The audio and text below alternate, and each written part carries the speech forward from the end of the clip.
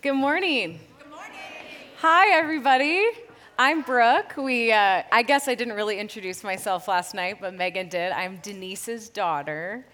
And it is just an absolute honor to be here to teach with my mom. How fun is that? And so unique, right? That I get to teach with my mom. So much of what I've learned, probably the good and the bad, I've learned from my mom, right? We learn so much from our moms. And I remember I was at a dinner just about a year ago, and it was this beautiful dinner that this long table was set, and the people who were invited were couples with young kids. So this was a treat for us, right? There were these gorgeous centerpieces, and it was like course after course after course, and we're just enjoying, because the reality of the dinners at my house right now with a 1 and 3-year-old are slightly different. And so we're enjoying this beautiful dinner, and the host of the evening, this older couple from our church, says we have a table question. And he's just one of the most intentional men I know. And he says, the question is this: in your parenting, what are you going to do differently than your parents did? And what are you going to do the same? And we all kind of panicked because we have young kids, and we're like, should we have a parenting strategy? Like, well, I don't know. I haven't thought of that question. Is that a bad thing? My kid's 1.5. I think I was pregnant with our daughter at the time. And so we kind of have a panic moment. And some people just kind of jump in and throw things out. And I think, okay, what would I do differently than my parents? That's the first question I asked myself. And immediately, here's what came to mind. I promise this will not be a roast, Mom. We were always late growing up. And I mean like so predictably late that people would tell us that the thing started like in half an hour before it started so that we would actually get there like kind of on, you know what I mean? We were like those people that were always late, and it made me crazy. It made me so crazy as a kid. And we forgot stuff. Like it would be our turn to bring snack for soccer, or like the soccer equipment, or the outfit for the performance. It just was like we were a mess a little bit, okay? Again, promise, this will not be a roast. So I so badly wanted to be the kid who had the cookie cutter peanut butter and jelly sandwich. You know how some parents cut it out like in a heart and it's all perfect in your lunch? Nobody knows what I'm talking about. Yeah, she's like, I do that. I wanted that so bad as a kid. I just wanted this like perfect little sandwich, and that just was not our reality. So I'm thinking like, this is what I'm gonna say. This is gonna be my answer for what am I gonna do differently than my parents. And then I start to think about the question, what am I gonna do the same as my parents? And just as quickly, the answer came to mind for this one. I had this vivid memory of this moment. We were living in Chicago at the time, and we were leaving the house. We were on our way to a friend's house. We had our stuff, well, probably half of our stuff, because we probably forgot the other half of the stuff. Sorry, Mom. And so we had our stuff, and we see the neighbor, Julie, is outside. I think that's her name. And it was a long time ago, but I remember my mom saying, "Hey, Julie, how are you?" And Julie's like over there watering her plants or whatever, and she's like, "Hey, Denise, I'm good." And, it's like one of those, like, you're not really good. And my mom immediately, she's like, "Hang on, you guys." She sets down everything, and she goes straight over to Julie, just makes a beeline for her. She's like, "What's going on?" And Julie's like, "Man, and unloads to her about her family and her marriage is falling apart and just all of these just challenges in her life. And my mom saw her and cared for her. And my mom, Megan, shared a little bit last night. Like, let me just brag about her for a second. She's worked at some of the biggest churches in the country and run some of the most successful women's ministries. She has written small group curriculum that has won awards and literally put me through college. It's amazing what she has done. And yet the ministry that I witnessed her do as a kid never had anything to do with her position. It was just her ability to show up, to be present, to see the need, even sometimes beyond what the person spoke, and to press into it, to not just leave it there, but to go after somebody, to be present. And isn't this so like Jesus? In that moment, as I am sitting at this dinner table, I got emotional because all of a sudden, it was like a light bulb went off. That's the reason we were late. right? That's the reason we forgot stuff, because my mom, this was not a one-time thing with Julie. This was her rhythm of life. It was like, I see you, I see the need right in front of me, I see an opportunity for me to care for you and to love you like Jesus loves, and I'm gonna take it. And it's okay if we forget the fruit salad or whatever. And she did it right, you know? Like, luckily I was able to make that connection before I even got to share my answer. She was focused on the right thing. She cared all along. She had it right, and it took me until this long to see it. And today, we are going to continue in our Matthew 11 passage looking at the way of Jesus. And here's what we're going to find. He says, "Come to me, all who are weary and heavy laden, and I will give you rest." And the next part says this: "Take my yoke upon you. Learn from me, for I am gentle and humble in heart." We are going to look at three things this morning. I'd like to tell you what I'm about to do. What was the gentle and humble way of Jesus? How did Jesus sustain this kind of living? And why was he committed to it? Why? And I hope this last piece, the very end, is not just point number 3. I hope this is the moment where you make that connection. You have that aha moment like I had at the table, where you go, it all makes sense. The way he lived, the reason he lived the way he did, it all makes sense now. So that's what I've been praying for you as I've been preparing this message. Are you excited? Yeah. Let's pray. Lord, I pray that just now we would take a deep breath and we would just settle in. That our posture, even moving our body to get comfortable, would reflect our trust in you.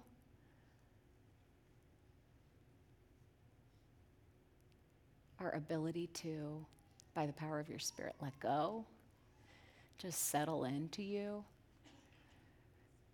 I pray that we would open our hearts to receive.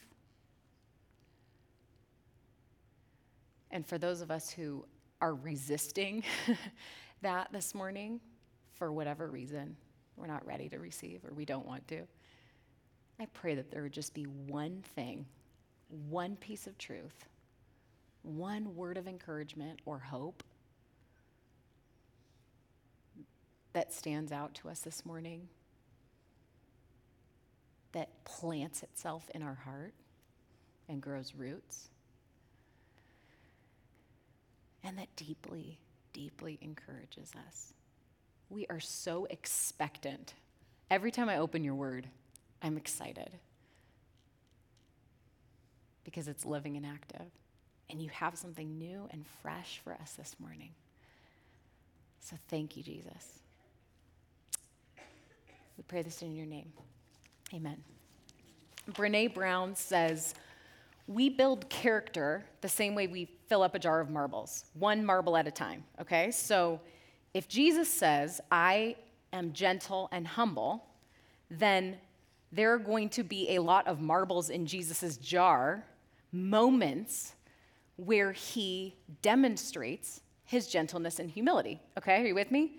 Moments, actions, words. And so today, I want to just start by walking through just a few of those marbles, if you will, a few moments where Jesus is demonstrating and revealing to us his gentleness and humility. And I'm just going to tell it to you like a story, because when I tell my kids stories, they just sit with wonder and kind of receive. I've been looking through the book of Luke, reading it, studying it, and looking at the way of Jesus, at his gentle and humble way. And here's what I've found. The beginning, our very first introduction to Jesus, right, is that Jesus is born into a very messy family, right? Mary and Joseph are not married. They haven't even been together. Mary's very pregnant. She has to go to Bethlehem for the census, and there's no room. You guys know the whole story, right? And it's just like Jesus, the Son of God, it says in Luke 1, verse 32, The angels come to announce this about Jesus. Jesus, this is who he is. He will be great. He will be called Son of the Most High. The Lord God will give him the throne of his father David, and he will reign over the house of Jacob forever, and his kingdom will have no end. And you know who this proclamation is spoken to? The kings and the rulers, all the people with influence and power and authority. No. Who is this spoken to? A group of shepherds. That's who are the first people to arrive at Jesus' birth. This is our very first picture of Jesus, and it's a picture of the gentleness and humility of Jesus. That shepherds are the first to arrive at his birth in a stable, okay? And so then Jesus begins to grow. He gets older, and you know what he does? You know what he learns? The work of his father Joseph, a carpenter's work. That's what Jesus is doing. And then Joseph and Mary take him to Jerusalem for the Passover. And Jesus is 12. He sneaks out of the caravan, and they find Jesus in the temple. And here's what it says in Luke 3 that he's doing when they find him in the temple. After 3 days, they found him in the temple, sitting in the midst of the teachers. I'm in verse 46. Both listening to them and asking them questions. Okay, Jesus, who will be great and called Son of the Most High, who will reign over the house of Jacob forever, whose kingdom will have no end, is sitting and listening and asking questions. That's the most humble posture you can have, isn't it? A picture of the gentleness and humility of Jesus. And then Mary and Joseph are like, all right, Jesus, come on, it's time to go. And I love this in verse 51. I wasn't going to share this, but it's just too good. It says, he went home and continued in subjection to his parents. A picture of the gentleness and humility of Jesus. And then when Jesus appears in public again, it's on the banks of the Jordan. John the Baptist is baptizing and multitudes are gathered. The reason they are all there is because of Jesus. And yet, when Jesus arrives to be baptized, he doesn't march to the front of the group and announce his presence. In Luke 3, he waits until everyone else has been baptized first. Isn't that beautiful? A picture of the gentleness and humility of Jesus. And then John the Baptist baptizes him. And the voice of God speaks out audibly. And this is what God says about him. In Luke 3, you are my beloved son. I'm in verse 22. In you I am well pleased. And the Holy Spirit descended upon Jesus. And Jesus, what does he do? Arise out of the water and gather all the crowds who are looking at him, who heard this proclamation, and preach a fiery sermon like Peter on the day of Pentecost. No, this is Jesus we're talking about. Jesus goes straight into the wilderness alone with the Holy Spirit. This moment he could have capitalized on and gathered all these people, where God, the Father, spoke audibly out of heaven and affirmed him. This is a big moment. A picture of the gentleness and humility of Jesus. And after the wilderness, his public ministry begins, and this is Jesus' rhythm. He heals, and then he moves on. He teaches, and people are transformed by the power of his truth. And then he just disappears. He is content to spend a whole day with a woman at the well or face to face, and he'll even heal somebody and then say, actually, don't tell anyone that it was me. And then people begin to catch on, obviously, right? And he goes into a city, and crowds will be waiting and gathered around, eager to hear Jesus. I picture that moment with the hemorrhaging woman where she's like so full of faith and expectation. If I could only touch his cloak, if I could only touch a piece of it, I know I will be healed, right? People are so full of faith, ready, eager to be around him, to gather. And yet he doesn't press in, receive any of the honor, any of the praise. Other people, as people begin to rise in fame and notoriety, people form opinions. And Jesus was shifting paradigms left and right. He made people mad. They're coming after him for a different reason. And yet, there'd be these moments where it looks like Jesus is about to just get stopped in his tracks. He just out the side door, doesn't engage in the fight. So what is he doing? The gentleness and humility of Jesus. And here's the thing. Jesus is not gentle and humble simply because he avoids the spotlight. The spotlight is not always a bad thing, and there are moments where Jesus receives attention, right? Jesus is gentle and humble because while others are contentious for power and fame and notoriety, Jesus is content to love and to serve and to heal without receiving any of the honor or fame or praise for doing so. Jesus is zealous. See, oftentimes we think of gentleness and humility, maybe it's just me, as being quiet and weak, right? Jesus he is zealous. He knows what he is doing. He has energy and enthusiasm in pursuit of his cause. He knows what his cause is. It is so clear to him. And yet, he is not self-seeking in the way he pursues it. And his spirit is always in check. The gentleness and humility of Jesus is that he has full strength, but it's under control. The gentleness and humility of Jesus is that he demonstrates the ultimate power without receiving any of the praise. The gentleness and humility of Jesus is that he sees and cares for another far more than himself. I love what Spurgeon says. He says this, "Our King came among us, meek and lowly, gently gliding through the world, seen by his light rather than heard by his sound." Isn't that good? He was content to shun fame and to avoid applause. He frequently forbade the grateful patients whom he healed to mention his name. His modesty and love of quiet shrank him from notoriety. This is the gentleness and humility of Jesus. And it leads me to ask the question, how did he do it? You know, I know he's God, but he's also man, right? And I think the secret to the gentle and the humble way of Jesus is not the words of power and truth that he speaks and the healing miracles that he does, the power that he demonstrates. I think the secret to the gentle and humble way of Jesus is the source of his strength. It's the place he goes before and after he does it. Are you with me? The secret to the gentle and humble way of Jesus is the place he goes before and after, and he does it every time. It's his rhythm. How many of you have ever run a marathon? Wow, that's kind of a lot of people. Wait, keep your hand up, raise them really high. How many of you have run a marathon? Okay, how many of you have run a marathon? You see the hands that are standing, but you did zero training for the marathon, like not one single thing to train for it. Hold on, nothing. You just showed up and finished it. Wow, I feel like we should just applaud you because I've never even heard of that. That's amazing. When I was in 7th grade, I was on the track team. Yeah, you were. I was fast.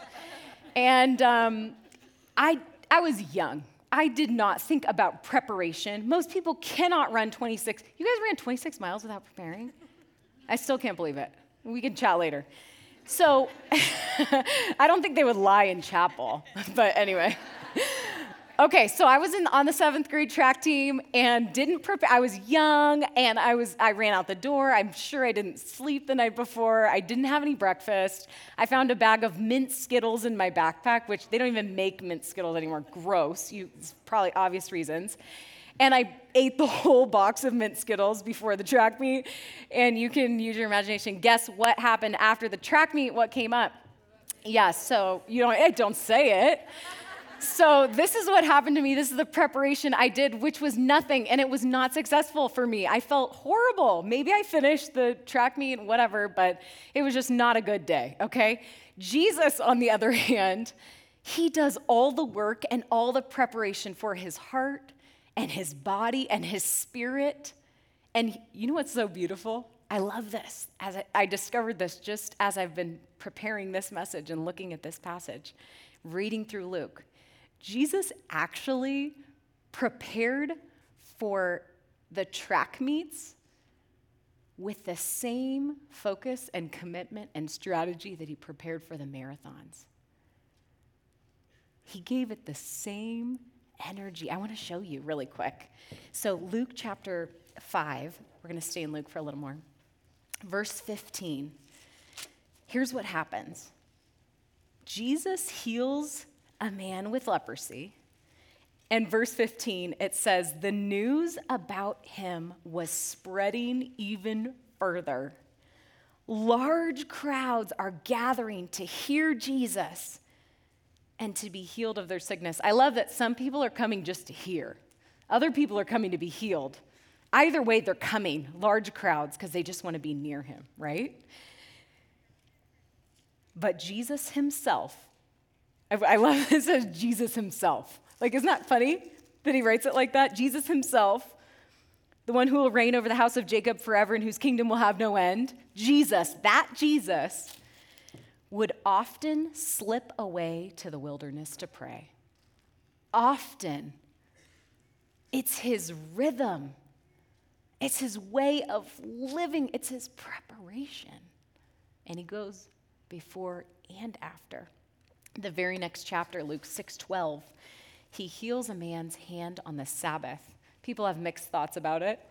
But verse 12, the very next verse, it was at this time he went off to the mountain to pray, and he spent the whole night in prayer to God. These are just the track meets. This isn't my favorite one, is when he feeds 5,000, right? This is a big moment. This is a lot of people witnessing this miracle. And the John version actually says, this is so good, I want to read this to you really quick, even though we're in Luke. The John version says, so Jesus, perceiving their intention to come take him by force to make him king, which this is so funny. Like, they are so excited about this miracle that Jesus performed. They're like, well, let's make him king right then and there. Like, they're plotting to, like, actually not even ask him if he wants to be king, but just take him. Because they're like, you have to be our king. If you can do this, we all want to follow you. And so Jesus, perceiving they're about to make him king, this is so good, you guys. He withdrew again to the mountain by himself alone. I'm reading this word for word. So what does withdraw mean? Like, he's going alone, right? So it says he withdrew by himself alone. Just in case we're not understanding the full picture, Jesus withdrew by himself alone. And I love that there's a word again right in the middle. He's doing it again. This is his rhythm. This is his cycle. And here's the thing. We can model the gentleness and humility of Jesus with will, right? Have you ever heard people ask that question, like, what would Jesus do in this moment? And it's such a good question. But even Jesus shows us the only way to sustain this kind of living, this kind of gentleness and humility through the trial and the temptation. I'm thinking of the desert and the cross, obvious ones. Through the praise and applause of people. They're ready to make him king. Through the disapproval and disagreement of others. Some people, they are not what Jesus is about. And yet, in all of it, he's gentle and humble. The only way to sustain it is through his nearness to the Father. So I want to look at his marathon moment because I'm not satisfied. I'm a learner. I'm not satisfied with just saying, okay, nearness to the Father, that's how he does it. I want to know, what does he do when he's with the Father? Because I want to do that, right? So let's look at the marathon moment. If you have your Bibles, turn to Matthew 26, because we're going to sit here for just a second.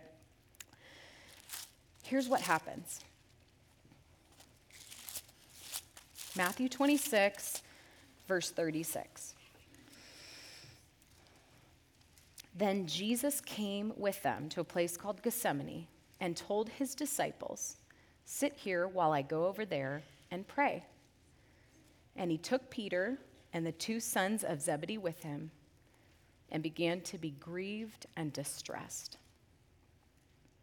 Then he said to them, "My soul is deeply grieved to the point of death. Remain here and keep watch with me." Remember what we're looking for as we get to this next part. What are we looking for? How did Jesus sustain his gentleness and humility with nearness to the Father? But what did he do when he was with the Father? Keep that in mind.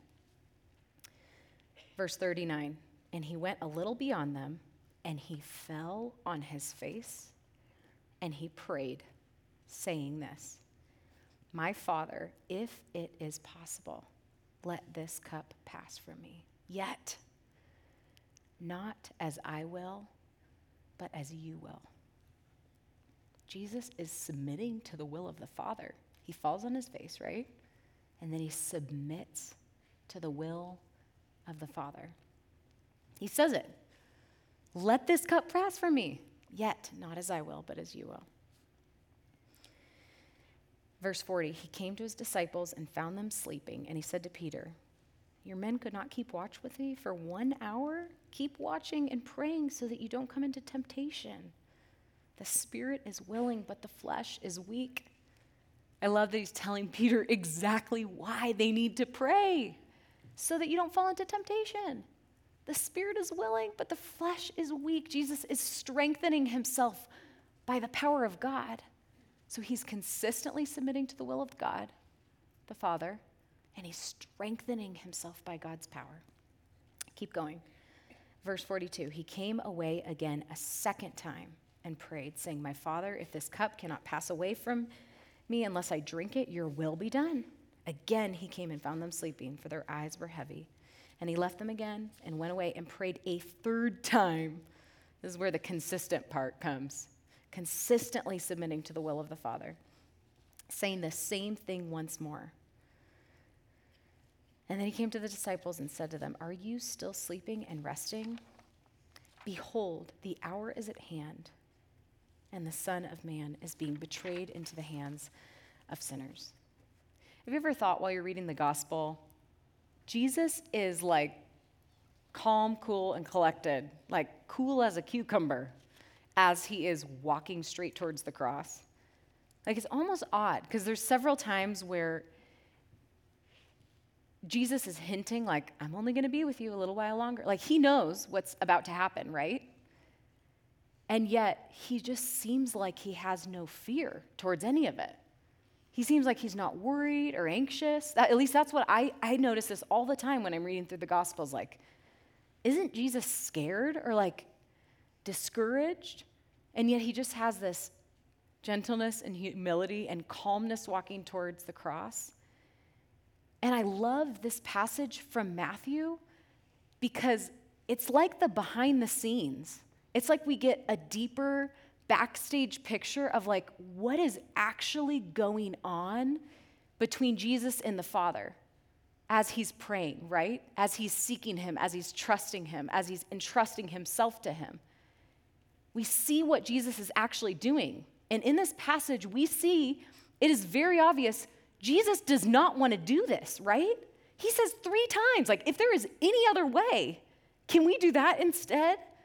My soul, how does he say it? My soul is grieved to the point of death. And I can relate to a Jesus who's sitting in the tension of wanting to demonstrate the gentleness and humility and trust in the Father, and yet it's difficult.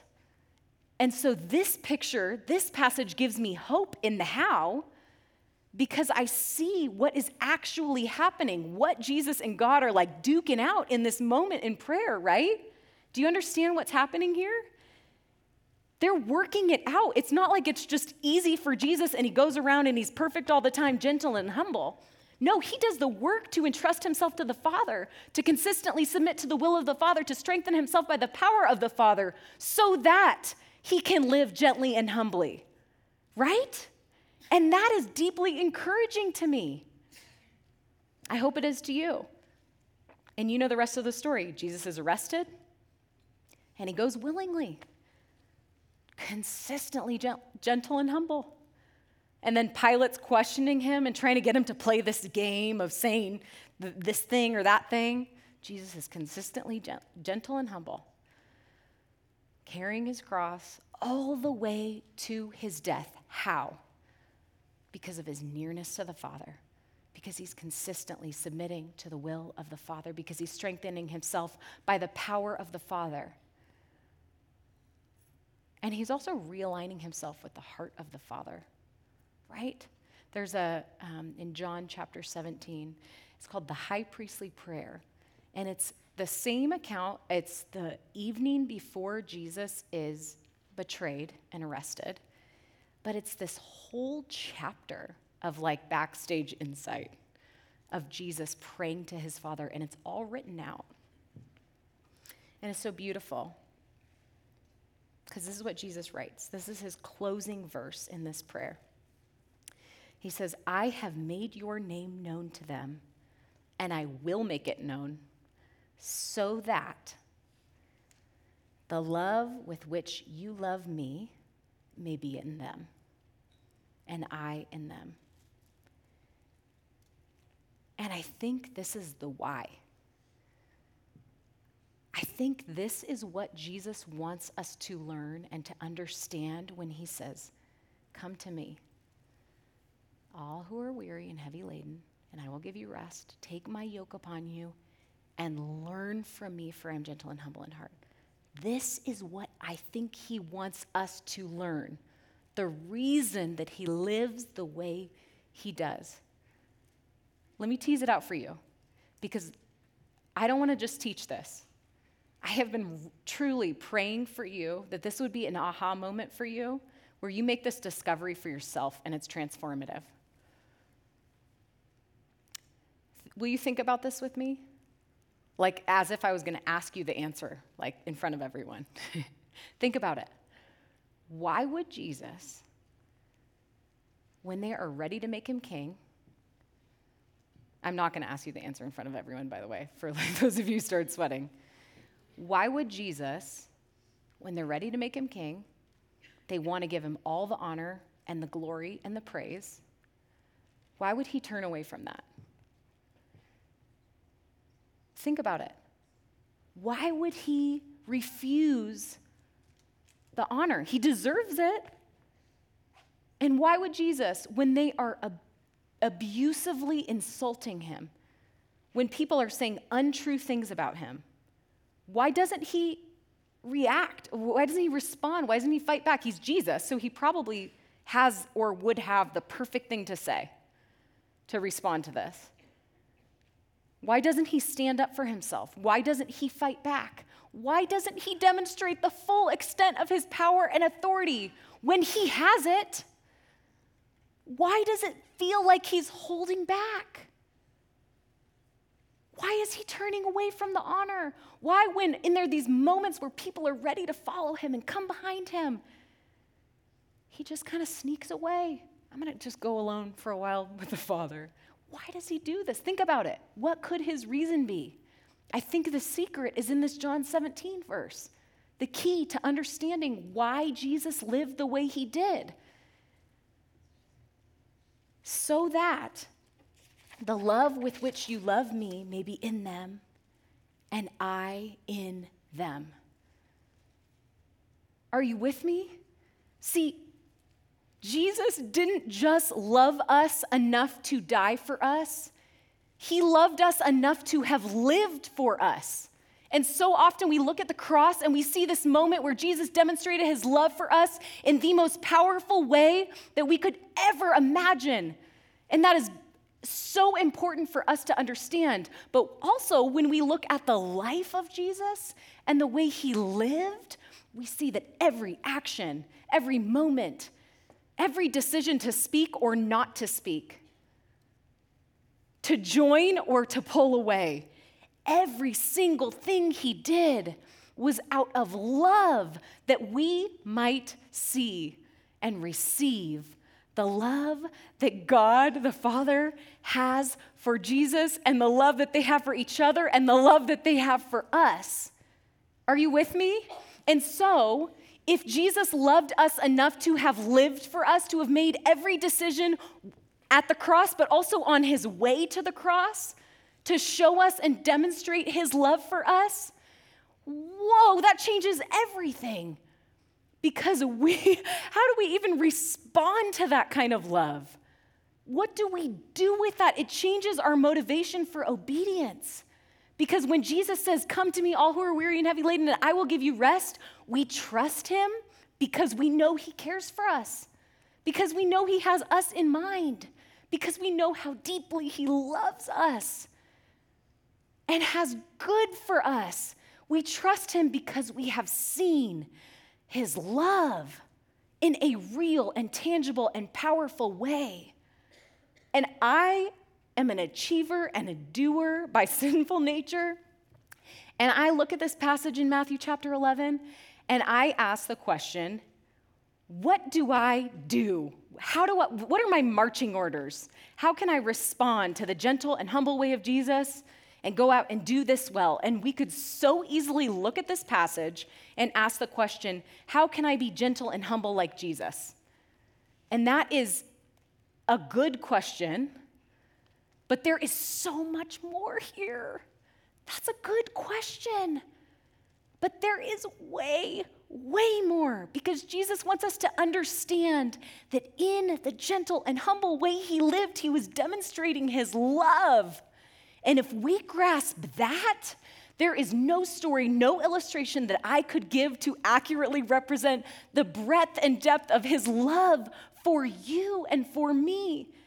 And that leads us to a place of like, what can I possibly do to respond to this?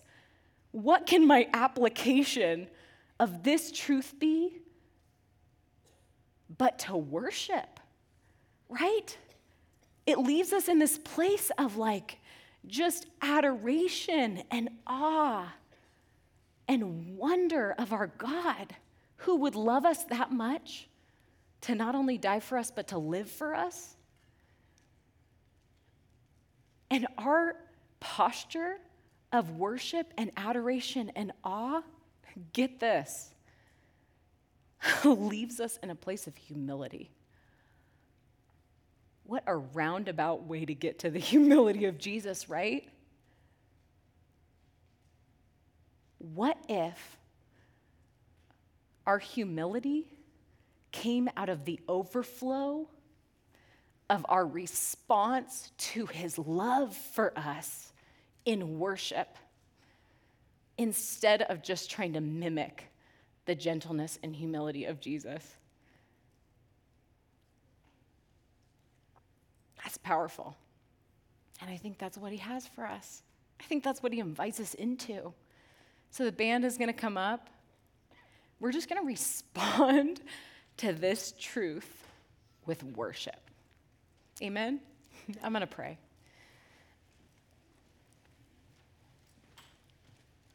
God,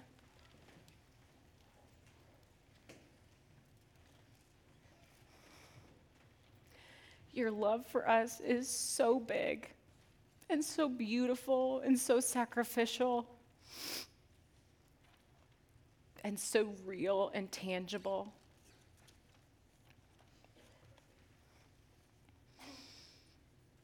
That I pray we would see it in your life and in your death. That it would lead us to wonder and awe.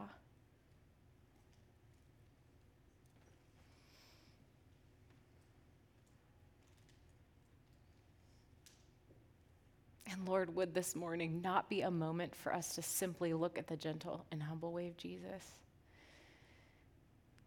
and say, I can be gentle sometimes.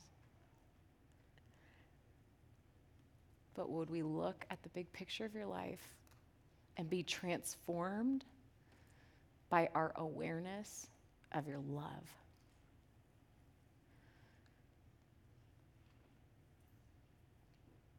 And would that change us?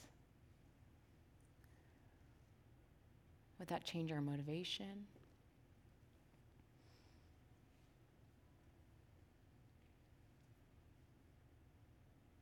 Would it transform our hearts? You are deserving of all the honor, of all the glory, God. There's nothing that we could do to thank you or respond to your love in a way that would be enough.